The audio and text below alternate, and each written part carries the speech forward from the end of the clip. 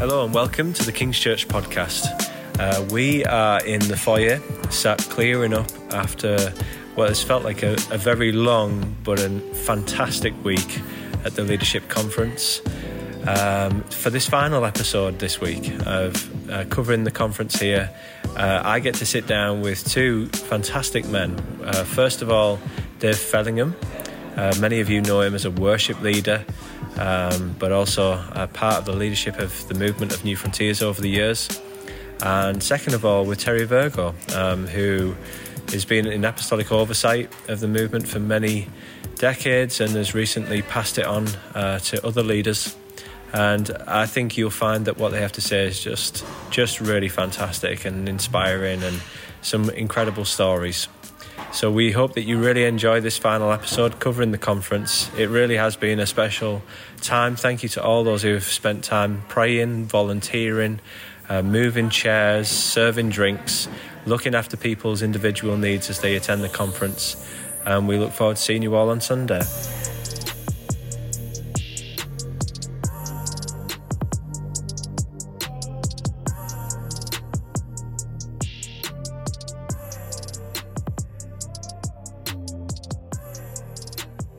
And joining me this morning is a very special guest, Dave Fellingham, who I've had the pleasure of meeting only yesterday, and so pleased that he's going to join us and talk a little bit about his life and just a little bit about his experiences and what he's seen God do in his life, but more importantly, what he's hoping he's going to see God do with the rest of his life.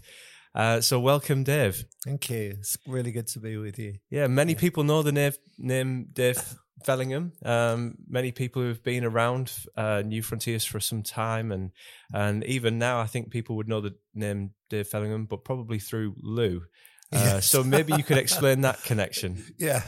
Well, Lou is married to my son Nathan, and I first saw Lou when I was leading worship at Spring Harvest, and she was in the Youth for Christ vocal band as she was a teenager, and I got my band with me, and Lou came and did a solo spot with the Youth for Christ vocal band. Yeah. And it's one of those things that we had to clear our band off the stage so that the vocal band could come on. Right. And to be honest, it was at the time we were a bit, who are these young kids? As soon as Lou opened her mouth, I turned to my band and I said, I want that girl in Brighton. Wow, that's amazing. Not realising that a few years later she'd be marrying my son. Well, in Brighton she was, so that's good. Yeah. That's absolutely amazing. So you're married to Rosie. How many years have you been married now? 54 this July. That's incredible. Wow. And yeah, it's a pleasure meeting you both. And how have you found your time in Darlington so far? Oh, I've loved it. Loved the church here. Loved the facilities. And it's always nice coming north because northern people are so warm and friendly. It's great. Yeah. Yeah. No, it's been really good. And obviously good to meet with old friends. Yeah. And in terms of your life then, Dave, I was talking to Rosie a little bit last night, so I do know a tiny bit. But she said you grew up Salvation Army. Yeah, my parents were Salvation Army officers, as were my grandparents. And I was born in 1945 when they were pastors of the Salvation Army Church in Horsham. So I've gone full circle there. Wow. So I grew up in the Salvation Army, which I absolutely loved. Yeah. And in terms of your musical ability, lots of people will know you as a worship leader. Is that kind of where it all came from? You brought up to play music? Yeah. I mean, in the Salvation Army, kids learn instruments from a very early age. And I learned the cornet because obviously the brass band thing, but also piano and music's always been a big part of my life. And also I think the connection between music and God and theology and the Bible and expressing yourself to God through music, that's always been part of my life. Yeah. And in terms of, you're not in the Salvation Army anymore. No. You're not sat here in front of me with a uniform on. You are now, and have been for decades, part of a movement of New Frontiers, and close friends with Terry. I'm not sure how that all came about, but how did you end up from going from Salvation Army, to actually being kind of at the center of a new movement of what God was doing in church in the UK? How did that come about? There's quite a long answer to that question, but I'll try and be as succinct as I can. I suppose my family heritage, my grandfather saw revival. Well, on both my family sides, they were in revival, and so revival stories filtered through the family line. And even as a very young boy, I had this sense of God doing something very powerful. And it was in my mid-teens that I was not only, I was quite well known as a cornet player in the Salvation Army, but I also, my dad got me preaching from the age of 12. So I've been preaching since I was 12. Wow. I became a Salvation Army evangelist, but I never ever saw anybody saved. Right. And I began to read books and find out, what was it? And the Salvation Army believe in the baptism in the Spirit, but in the 50s, when I was growing up, there wasn't really any experience of that, to be honest. It was... So I began to seek for the baptism in the Spirit, read books, read biographies, and then I was baptized in the Spirit when I was 17. Wow.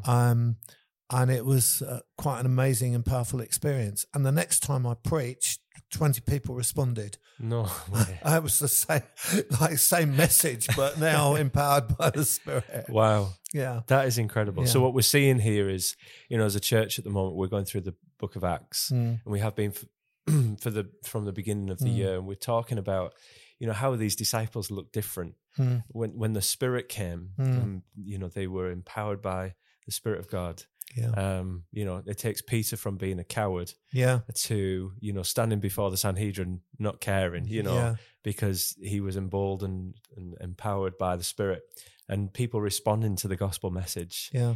So it's incredible to hear that's exactly what you saw. It was just a completely night and day experience. Yeah. And then at some point then you've no longer been part of Salvation Army. You've been, you've come into New Frontiers. Was that around the same time? Oh, no. The Salvation Army centenary was in 1965, and by then I'd gone to university, and was beginning to feel that much as I loved the army, that there wasn't really the place for exercising spiritual gifts and all of that. Yeah. I did a music degree, and actually I was better at music than I'd realised, and suddenly I was in demand as a conductor and writing orchestral music and modern classical music. Yeah. And also it was at the time when sort of mid 60s, when bands like Blood, Sweat and Tears, Chicago, they were using brass. Yeah. And I got into a rock band that was on the edge of becoming quite big. And a lot of money was being spent on it. And suddenly there was a world opening up to me that I didn't know existed. Wow. And it did actually, for about 6 years, take me away from God. Right. Not that I ever rejected God. No. It wasn't that. It was just that my life became obsessed with music. I was director of music in a high school, and had probably one of the best school orchestras in the UK. And I was writing music that was getting known. But God was on the back burner. And then when Rosie was expecting our first son, Luke, I realised if I'm going to be a father, I've got to go back to my roots spiritually. And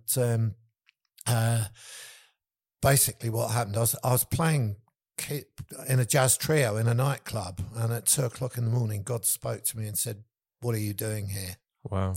And it was like, whoa, what am I doing here? And that started to get my life sorted out. And of course, as soon as I did, that meant the call that was on my life had to be fulfilled. So I gave up my career, and I was invited to go full-time in an Anglican church in Brighton with a very, very well-known Bible teacher and author, Ian Barclay, who took me under his wing, discipled me, cared for me. And I went full-time into the Anglican church without going through the Anglican system. And that church was really alive in the spirit. And Ian gave me the responsibility for the Wednesday night meeting, which was probably one of the biggest charismatic meetings in the Southeast. So this would have been sort of 1976 sort of time. And that's when I first started writing worship songs. Because I couldn't stand the rather banal happy clappy type songs that people were singing. So I thought there must be both better music and better theology and better words. Well, that's incredible. So in that Anglican church, I was there for 3 years full time, and it was while I was there that I met Terry and began to see the vision for not just being filled with the Spirit, but actually God was restoring his church. And it was while I was in the Anglican church that tensions began to arise between the charismatic, and there was a denominational ceiling on what we were doing. And it wasn't Ian Barclay himself, but the bishop did not like me. And I was actually sacked for leading the church astray, which was pretty horrendous, really. And leading the church astray, just to clarify, was to take them... Because I brought them into charismatic life. Yes. Yeah. And publicly denounced. So I'd given up a career, and now after 3 years doing this ministry in a church that was like getting 500 people in the morning and another 500 people in the evening, and I was very involved in it. I got kicked out the right foot of fellowship. Wow. But there were lots of people in the church who said, you're our pastor. Yeah. And it coincided with the time that Terry Virgo was feeling God was leading him to Brighton. And I'd already known Terry a little bit, not that closely, but we'd met and prayed together. And Terry said to me, I'm moving to Brighton. Why don't you join me? Yeah. So that's how the Brighton church actually started. And there was another older ex-Baptist pastor, Henry Tyler, and Terry and Henry and myself became the leadership of this new church. And that was at the beginning of 1979. That's incredible. Yeah. And I mean, back then, even then, that God is first of all, he's a God who promises to build his church. Yeah. And we also know that, we should never limit God on what he can do, but you probably even then didn't think that this would turn into a movement of churches that would spread across the earth, really. Or did you? Well, Terry talked that talk. Right. And I did believe God was going to build a big church in Brighton. I had no question of that whatsoever, even though we were a handful of people. This was at the beginning of 1979. I had no doubt we were going to see a big church built in Brighton. So, but yeah, vision was for the ends of the earth, really. Yeah. Yeah. And that's incredible. Yeah, even then. Yeah. So, we're fast forwarding a lot of decades now. Sure.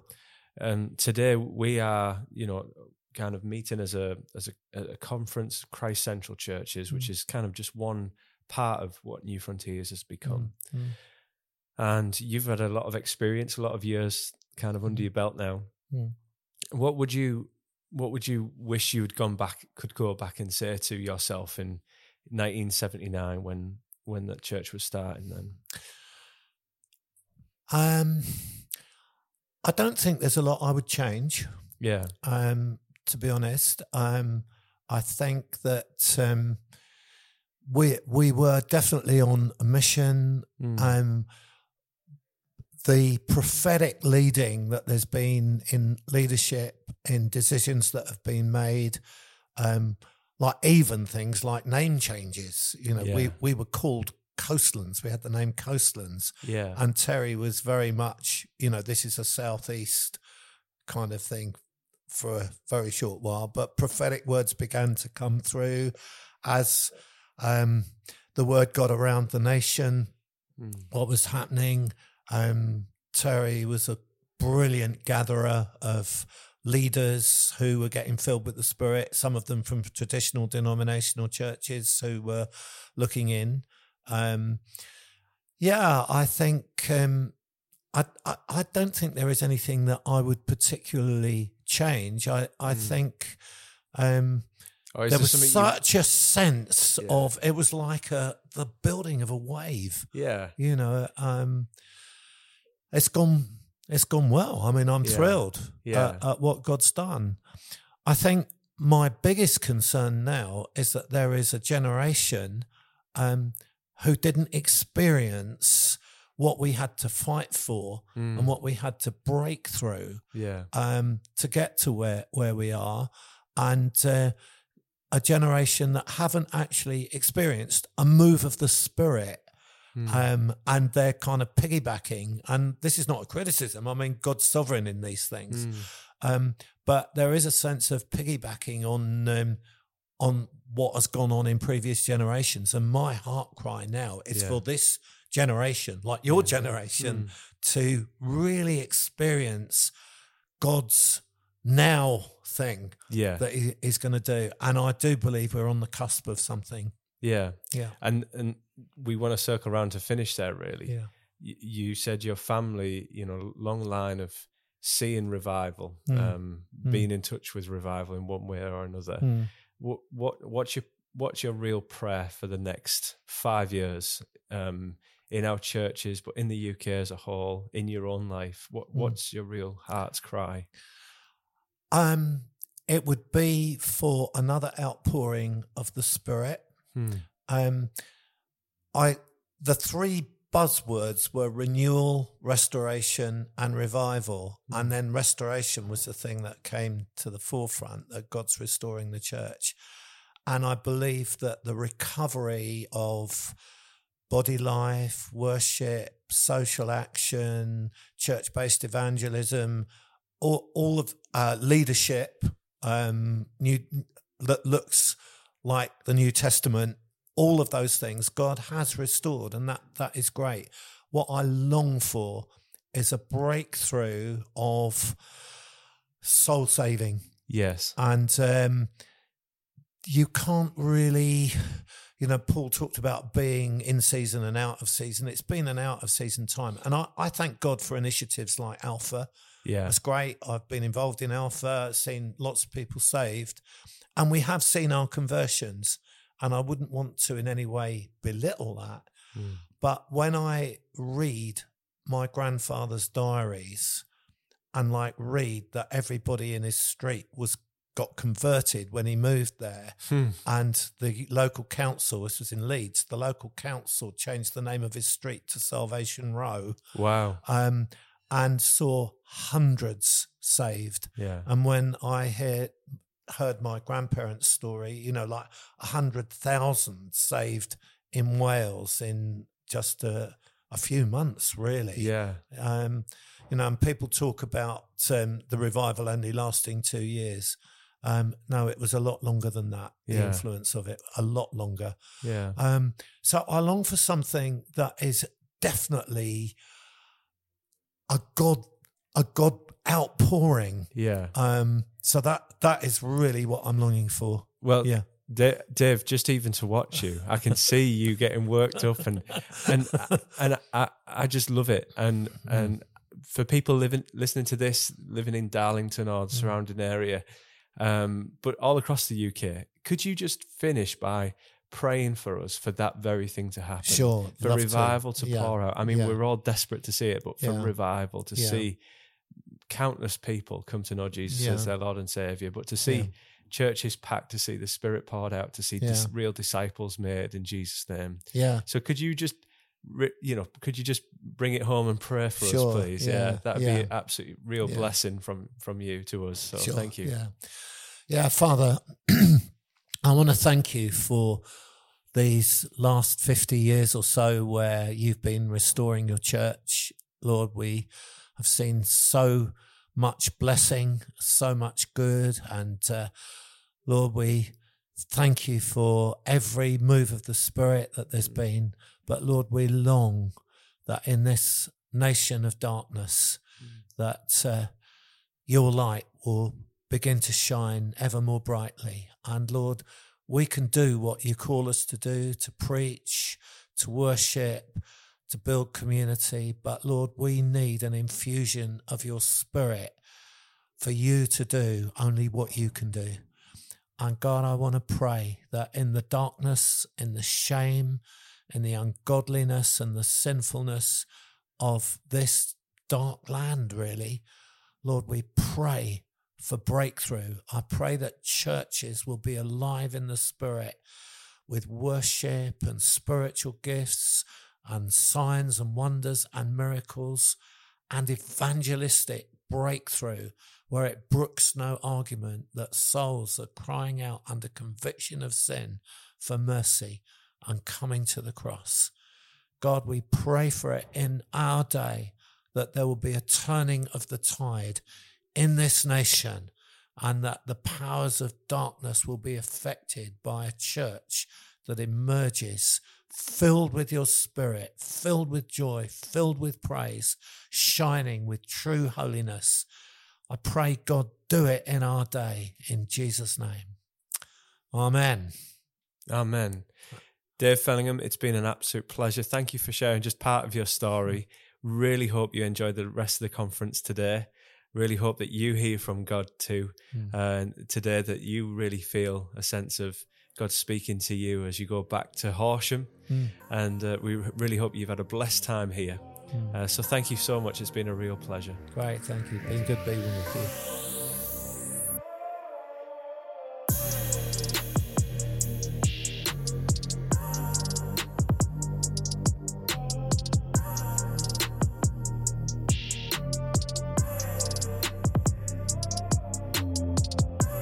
Today I have a really special guest, Terry Virgo, who has been with us for the Leaders Conference this week. It's been a real pleasure to have him here, to meet him, to get some conversation, and to meet one another. So thank you for coming, Terry. Thank you, Michael. It's been a blessing being here. And this conversation is straight off the back of you speaking, and the conference has just finished and we have a train to catch. So we've got to get you to the train station. So this is going to be a bit of a shorter conversation than we'd hoped, but I'm sure that there's a couple of questions that I'd love to ask you, and I'm sure people would love to know about. Terry, when we met the other night, I kind of talked about this thought of second generation New Frontiers leaders, really, which I very much feel like, if I'm being honest. And I've come into New Frontiers and known Jeremy as an apostolic leader, whereas many people before me would have known you as an apostolic leader. And I guess what I'm really desperate that we don't lose is what you guys had to fight for. We had Dave Fellingham in here this morning. He talked about this move of the Spirit that was so powerful and so incredible that couldn't be ignored, and it led to some church movement. Can you tell us what was that time period like for you, and how did you end up kind of with overseeing a movement rather than just an individual church? Yeah, sometimes people ask, how do you start a movement? And it was never our intention to start a movement. I think we just started churches and kept moving. And you look back over your shoulder. I think for us, when I got filled with the Holy Spirit, I was in a good Baptist church, terrific pastor, great preaching, but there was no room for anything fresh in terms of worship or acquaintance with the gifts of the Spirit, the sense of God's presence. And so we began to feel we must have more space. And originally, my whole passion to be filled with the Spirit was about witnessing. I just wanted to be set free to witness. And the young people started going up. We started praying for one another, got filled with the Spirit, started preaching on the seafront on Sunday afternoons. It was like, wow, a new day started. And it changed us radically. But we also found when we gathered to pray together, it was something fresh, the sense of the nearness of God.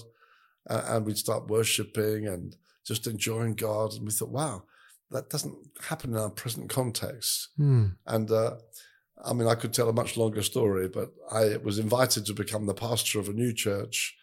And when I was invited, I said, I've been filled with the Spirit. I would like us to be a Spirit-filled community. And they said, well, we know you preach the Bible. So if you will lead us from the Bible, we'll follow you. Wow. And so, it was easier said than done. It took a few years. But about 4 years on, from being a formal church, we became a very informal community. The Holy Spirit's presence affected our worship, the way we were together.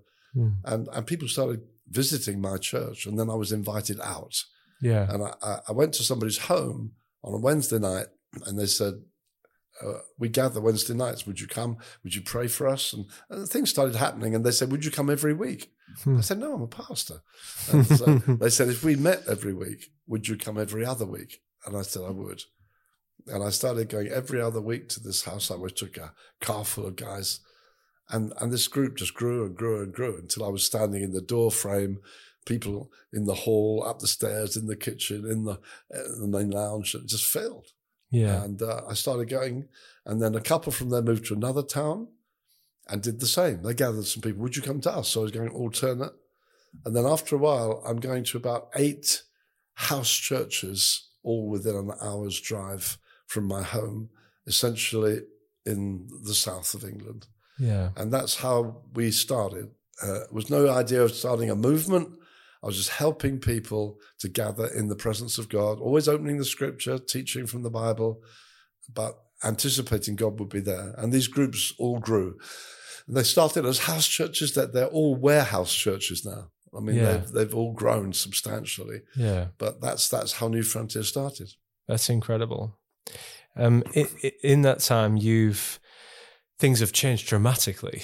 I mean, the New Frontiers now is, thousands of churches and now, several movements really, in the sense of where, as a church, we're part of the family of Christ Central Churches, and you probably feel like you're watching, babies being grown and mature, and that's probably quite exciting. I just wonder if there's any lessons really that you've learned in that time that you would pass on to, I guess, I'm coining the phrase really, but second generation leaders really in the movement. Are there any lessons that you would love to have been able to go back and tell young Terry, look, this is something that's really valuable. It's going to keep you right for the rest of your life in ministry. Is there anything that you really wish older Terry could have told younger Terry that now older Terry could perhaps tell younger leaders who are listening to this? I think it's difficult from the point of view that when we started, there was a bit of a hostility in the nation to starting new churches. Wow. It had probably been decades since people started new churches. It was a phenomenal thing. What are you doing starting churches? Wow. I was invited to speak to the Evangelical Alliance. Gathering of many pastors. It was like, what are you doing? And it was, there was quite a lot of hostility in the country because this was a new phenomenon. Yeah. And then later, the whole thing of church planting began to be more popular. But when we started against a backdrop of quite a lot of unpopularity. And we were also starting with we want to make disciples. That's what Jesus said, go and make disciples. Yeah. And so when people joined us, we had what we called a commitment program. which would last maybe 8 weeks. And we said, this is what it is. And one of our guys wrote a book called How to Join the Church. Yeah. And he did it just for his church. And it was such a good one. We copied it and said, let's all look at this. You might want to use it. And lots of churches picked it up. And it was so like, this is who we are. This is how we build. This is the sort of church it's going to be. I think when we started, therefore, for instance, we would say, as a church, we will meet in small groups. As well as on Sundays. So probably when we started, you would have 90% of your people in small groups. Yeah. Because that's who we are. I think when we first started, we were trying to establish what kind of church this was, because what's going on? Who are these people? I think there came a time when commitment courses, or whatever you call them, began to fade, and you might meet with the elders and come in. And I think that early commitment course was almost like making disciples. And I would say that's one of the things I regret that has slipped away. Yeah. And I would think if we can rediscover it, it would be great. I think it was almost like, well, people know who we are now, so they can join us. But I think now, New Frontiers, when it started, was, in some people's eyes, a cult. I mean, it was that bad. Yeah. And then there was such hostility towards it. Yeah. And then gradually that changed. People like John Wimber, who was hugely popular, started the Vineyard. He loved us, and he invited me onto his platform and think, wow, the wonderful John Wimber has had Terry Virgo in. And then and gradually they realized, no, we do love the Bible. Yeah. We're not crazy. We love the Holy Spirit. We love the Bible. And gradually we've become part of the Christian scene. Yes. And to be honest, it was tough having hostility against, but it meant you built very well. So now, you're just part of the scene. Yeah. And so it can become a bit more casual. Yeah. So that would be one of my concerns, answering your question. I think that's a really, really good answer. And it's certainly something that we're kind of revisiting right now as an eldership of, small groups and how do we meet, and making sure people don't think that Sunday morning is it. Actually, that's not community. It's not church. That's just where we meet as corporate worship. So it's really challenging to hear that. I think we probably have time for one more question. And my question is, you've been through a tremendous amount and know a tremendous amount of people, and you've seen this go from, we had Dave Fellingham telling us this morning, kind of just a group of people down in Brighton, Hove, and starting a church there. And it's God has taken it to a place where you probably never even, God will build his church, but you probably never imagined it would be where it is today. But what do you hope for next for the church? What do you hope? And I guess this is more of a broader question than just New Frontiers as well. But what do you hope in the next, 10, 15 years? What do you hope to see happen? See God do in our nation? Well, it's interesting. When we first got started, the word restoration was a popular word in our world, that God was restoring his church. I wrote a book called Restoration in the Church. And I was asked to speak at the Westminster Fellowship, again, in a rather hostile situation, to speak on restoration churches. And I wrote back and said, I don't believe in restoration churches. I believe God wants to restore his church. I don't want to just be a certain group. I believe God wants to restore his church. Yeah. And they said, okay, whatever, change the title of their request. But that would still be my ultimate longing, that God's whole church would be restored. And I think that we're at a day when the authority of the Bible is being more and more pushed away in certain church life. Yes. But I think we might find something of a crisis may come where believers from all kinds of denominations will say, hey, no, we believe the Bible. Yeah. And I can almost see like a collision course on the horizon of, there are lovely believing brothers and sisters in all kinds of church life. I wonder if there's going to come a bit of a challenge to say, look, do we take the Bible seriously? Yeah. And if we do, then the whole church can arise. And then we take the Bible seriously.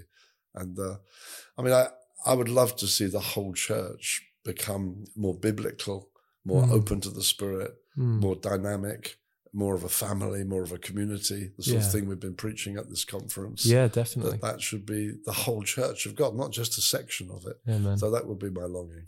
Yeah, that's incredible. I'd love to talk to you all day. I have so many questions for you, but unfortunately I can't. But I know that whoever's been listening to our church, listening to this, will be so blessed that you just took a moment just to share a little bit about your heart and a little bit of your story. So can I pray for you before we finish? That would be wonderful. Thank you. Lord Jesus, I thank you so much for Terry and the blessing that he and his family have been to so many people. Lord, I pray and thank you that we've had the pleasure of being able to get time with him. Many people from Christ Central churches over this past week. But Lord, I pray that as he goes, that he wouldn't be worn out and tired out, Lord, that he would feel renewed and re-energized by you, Lord. Father, we ask that you fill him with your Holy Spirit. Yes, Father. Lord, we pray for more gifting. Don't know how you get more gifted, but more gifting. We pray for, Lord, more of your strength, more of your wisdom, as he continues to lead and to father many people and to care for many of those people around him.